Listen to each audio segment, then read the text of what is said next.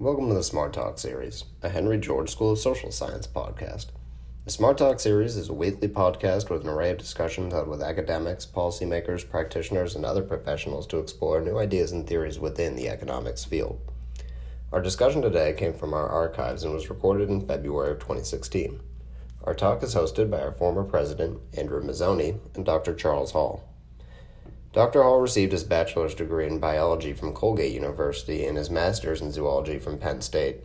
After learning more about systems ecology in the field, Mr. Hall went on to earn his PhD in zoology from the University of North Carolina, Chapel Hill. Dr. Hall has spent his lifetime studying ecology, the environment, and its intersectionality within the economy. He participated in research at illustrious institutions such as the Brookhaven Institute in Woods Hole, Massachusetts.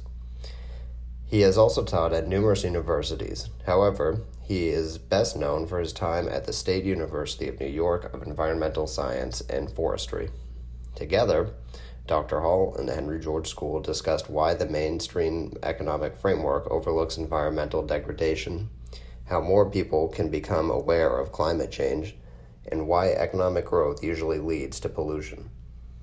We hope you enjoy this talk, and please make sure to check back on our page every week for a brand new episode.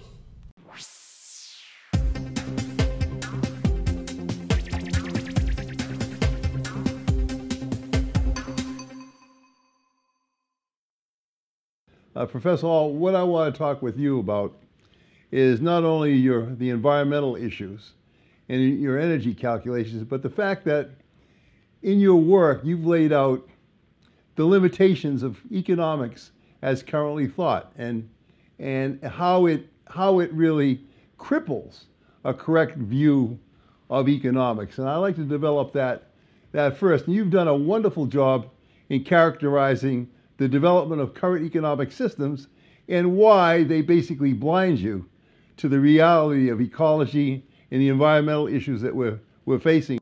Well, to put it in some very basic terms, during my lifetime, the population and the economy of the earth has increased some 5 to 8 times.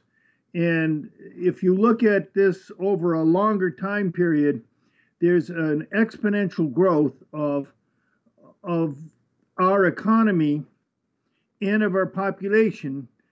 And if you plot this on thousands of years, both the global economy and the global population are practically a flat line until the Industrial Revolution. And then they increase very, very, very sharply. And the rate of increase of the economy is almost exactly the same during this period as our rate of increase of energy use. Now, let me take a step backwards to what we're trying to do more generally. I feel, and I have many colleagues and non-colleagues that have independently came to the same conclusion, that the problem stems fundamentally from economics being considered a social science. Now, if you think about economics, if you think about what does it mean to the average person, what does it mean to you, what does it mean to me, it's my dog. It means food on the table. It means a roof over our head, perhaps a car in the driveway, books on the shelf behind you. These are things of the material world. And in order for them to exist, things must take place in the material world. And fundamentally, we argue, and it's just common sense, that what happens fundamentally is humans take energy, either their muscles, and in the older days, or draft animals like horses as time went on, and then increasingly coal, and then oil and gas, a bit of hydropower, a bit of nuclear. All of these things are applied to the raw materials of the earth to generate the goods and services that we call economic products that we buy in the market. Now, For some peculiar reason, economists have focused only on, or at least contemporary economists, what are called neoclassical or sometimes neoliberal economists, have focused almost entirely on the last step in this process, the step where people make decisions to buy this or that thing in the market. All of economics today is based on this basic assumption. How do people make decisions about how to spend their money? So we asked many years ago, starting back in the 1980s, we asked about why is it that economics is a social science or only a social science? I'm not saying that the social questions are not important, but why is it that we're not dealing with economics from the perspective of the rest of the knowledge of humanity, which I will lump for the moment as natural sciences? In other words, chemistry, physics, geology, and so forth. We wrote this out in a paper in 2001 that was published in Bioscience, and it was called "The Need to Reintegrate the Natural Sciences with Economics." And in this paper, we looked at conventional economics, and I studied a lot of economics in doing this and talked to many economists in depth, and so I feel quite confident about what I say here. So the first reason that we in the natural sciences, most of us who've thought about it, cannot accept the basic tenets of economics is that it breaks the laws of thermodynamics. And we know nothing can break the laws of thermodynamics, or at least nothing we've ever discovered in years and years of looking at it. Einstein found a small, well, it's not small, but an example where we have to change the laws a little bit to allow for the conversion of mass to energy and energy to mass is a possibility. So you must have a continual input of energy and materials to this economic system for it to operate. So that's the first way that conventional economics, as portrayed in the textbooks, cannot be true. And it's not just the basic textbooks, it's all the way up. The second basic way that the laws of science are broken in the basic models of economics is that the boundaries are incorrect. This is a term that engineers often use when your boundaries of your analysis are incorrect. So if you have only firms and households, then you are missing the whole plethora of things, starting with resources in the earth and energy from the sun or from nuclear processes or from fossil fuels that operate the economy. And this cannot be. So, in other words, the model in economics has to be wrong.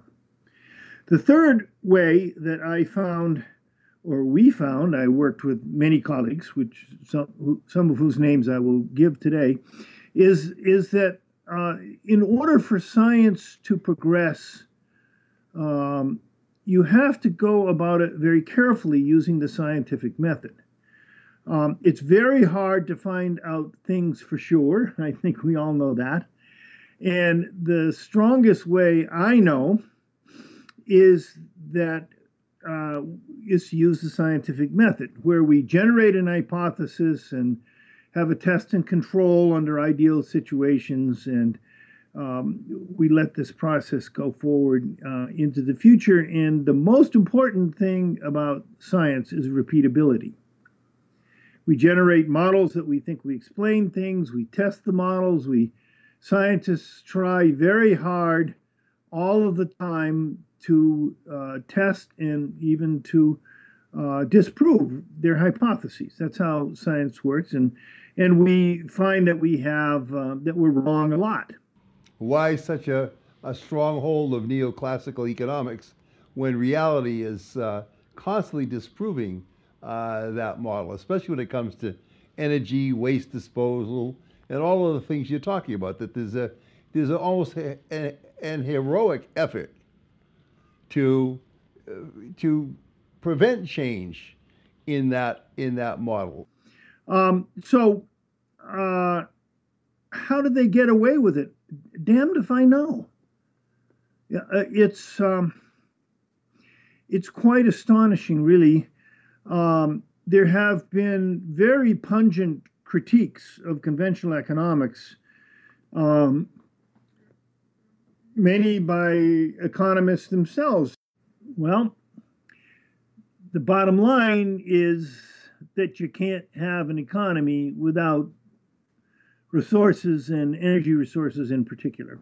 The original work that I did on this was published in this book that's called Energy and Resource Quality, and this is I did with Cleveland and Kaufman, and this was published in 1986. So you ask, why don't economists pay any attention to this? How are they getting away with what they do? And my answer is, well, we tried to write it up. We published it in Science magazine, but somehow they're bulletproof and they're protected by people's belief that if you have done something mathematical, that then somehow it's correct.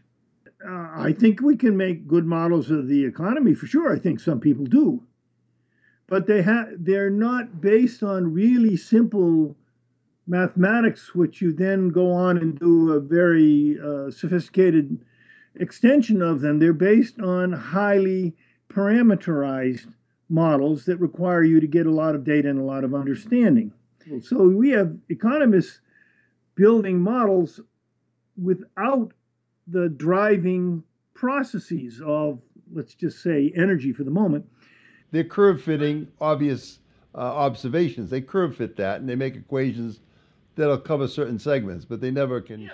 Yeah, they can fit their curves to the actual data, which works as long as conditions don't change. Let's talk about energy now being the impact variable, because we'll run out of time. Let's talk about energy into this system now. So Solow and another guy named Dennison did this, I think, even better than Solow.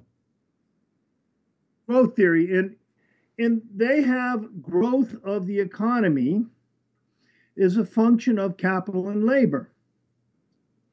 And so what Solow did was he wrote a couple of books with a lot of data, and he found that the growth of the economy could not be explained simply by the growth of labor and the growth of capital.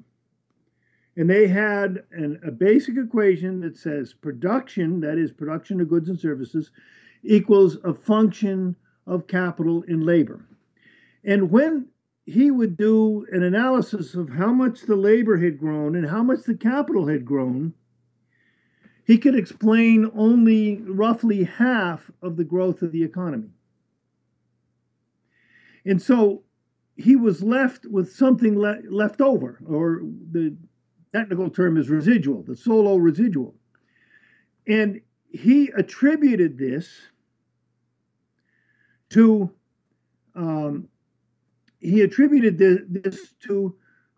human ingenuity, to the spark of human creativity.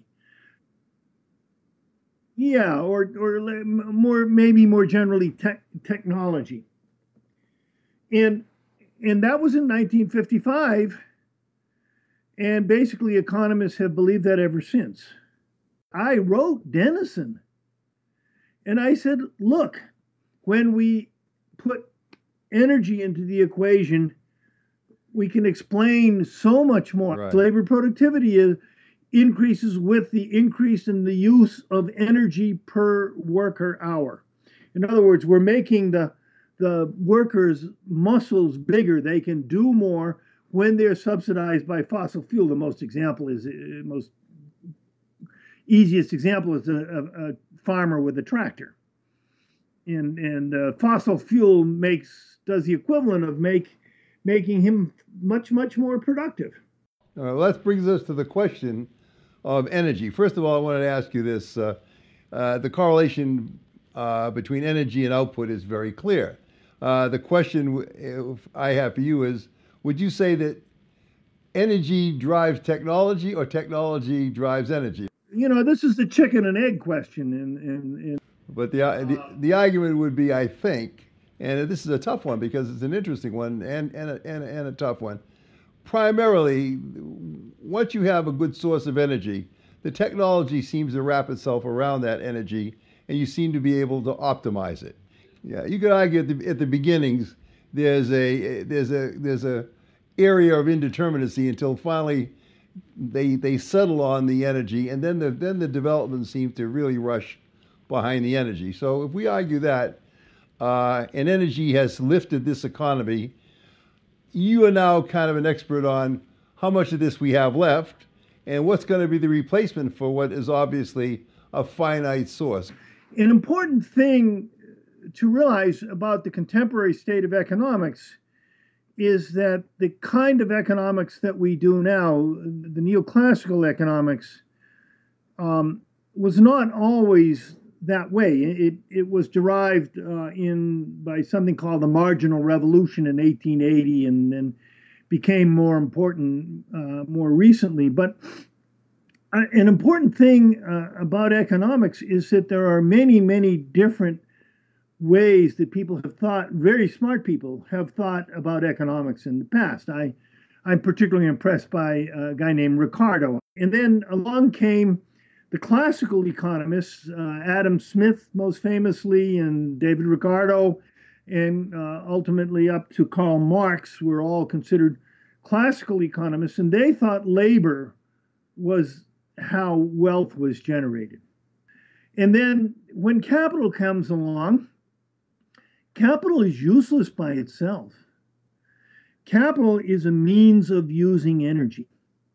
And so by 1950, when the major source of energy to the economy became fossil fuels, fossil meaning old, fossil fuels meaning coal, gas, and oil, when this occurred, then Solow was in fact reflecting on the importance of capital equipment. A steam engine is an example we've been talking about, without really understanding what I think is the most important aspect of that steam engine. It's a means of using energy to do economic functions, to do economic processes.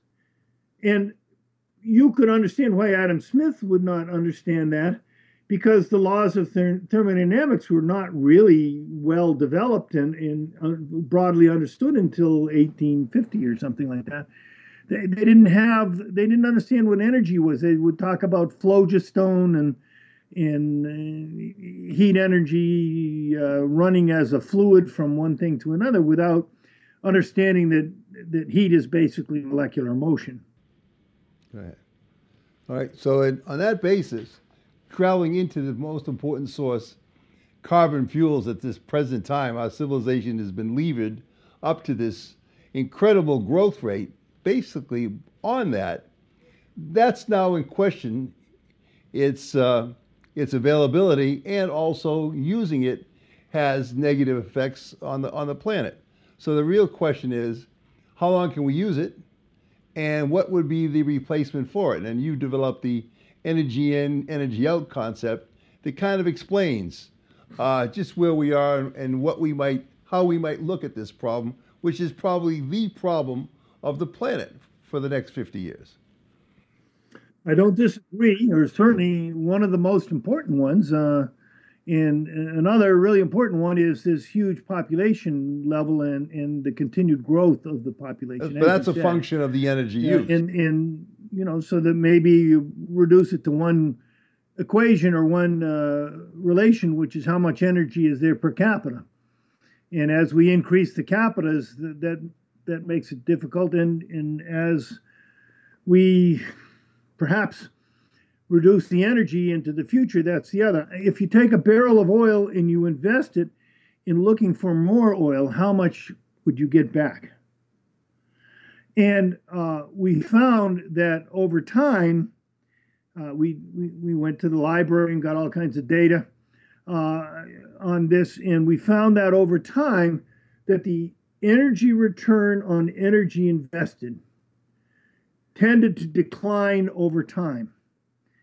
And what we're looking at is, and we call this energy EROI, energy return on investment, and we mean mostly energy investment, but sometimes economic investment. So, in other words, when the price of oil would go up, people would drill a lot more looking for it, but they wouldn't find very much more oil, but they'd spend a lot more energy looking for it, and the efficiency of finding that oil would decline. So that's why people who say drill, drill, drill as a solution to our problems, I mean, the data doesn't support that point of view. There's lots of oil left in the ground. But what there isn't is a lot of oil that can be extracted at a high energy return on investment.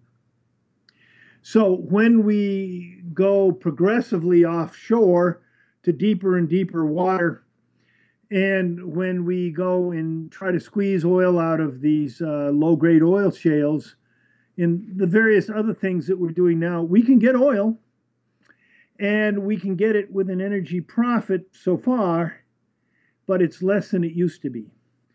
And the interesting thing about EROI is that EROI balances, looks at the net difference between depletion and technology. Now, both of them are active. Certainly, the development of fracking technology has given the U.S. oil production a new life, and the energy return on investment of this new oil has been declining too. So, I think right now everybody's relaxed about oil because the price is cheap, and it's cheap very simply because supply exceeds demand, at least for the time being. Why is demand low? Why is demand not increasing? Because the economies of all of Europe, of the United States to a somewhat lesser degree, Japan certainly, and China, all of them, well, the first group I talked about have stopped growing. Their economies have stopped growing. Their GDP growth is zero. Almost all of Europe, that's true. In Japan, that's true. In the United States, has gone down from growing at 3 to 5% a year to growing at 1 or 2% a year. So demand is down, supply is more or less constant. We're producing essentially a steady amount of oil, maybe increasing just a very little bit since 2005. So we haven't really reached peak oil. People talk about an undulating plateau, and we're certainly there. The projections into not very far in the future show the best guess, and that's all it is, the best guess, is that oil production in the next 10 years will be declining. And with the growing population and growing expectations, a declining oil supply is likely to cause a lot of economic turmoil, as it did, for example, in the 1980s, early 1980s. Perhaps we can take our remaining high-quality fossil fuel. Remember, there's lots of fossil fuel left in the earth, but we mine the high-quality stuff first, and that's going to be a bigger and bigger problem. And so the question is there enough high-quality fossil fuels to generate enough renewable resources at a time when energy availability to the general economy is likely to be declining? Can we make that transition? And if we don't, what's it going to be like? And I know what's going to happen probably is in many areas of the earth, we're going to have a decline in wealth. And if we have a large decline in wealth, it's likely to lead to turmoil. And I'm not sure that we're ready for that either physically or psychologically. And I'm very interested because what people are going to do is they're going to look for scapegoats, whether it's government or whether it's some other ethnic group or whatever. But the question, of course, and we have to come to a close here. I mean, the return on energy is dropping. Voltaics don't have a high return on energy. Especially when you include the backup. You include the backup, and then when you have the environmental problems pressing on us, the combination of the two pretty well corner us as to getting away with an easy solution. Would you confirm that? Oh yeah, yeah. I think with all this that's been going on in Paris, I worry that if we turn our back on fossil fuel, it's going to really impact the poor of the world. And I don't. I'm not saying we shouldn't do it, but I'm saying that has to be thought through a lot better. In energy return on investment of all of this stuff has to be understood much better before we can plot a really good path into the future, I think. Professor Hall, thank you for the interview. Most informative. Well, you're very welcome, and thank you for your audience. I'm obviously a retired professor, and I'm very happy to profess again. And that's it for this week's episode of Smart Talk. Thank you for listening, and we hope it made you think. If you'd like to learn more about our research, check out hgsss.org. That's hgsss.org. If you'd like to listen to our content as soon as it's published, subscribe to our show. If you like our show, please leave us a rating, review, or even share with a friend. It goes a long way. Thanks again for listening, and see you next week.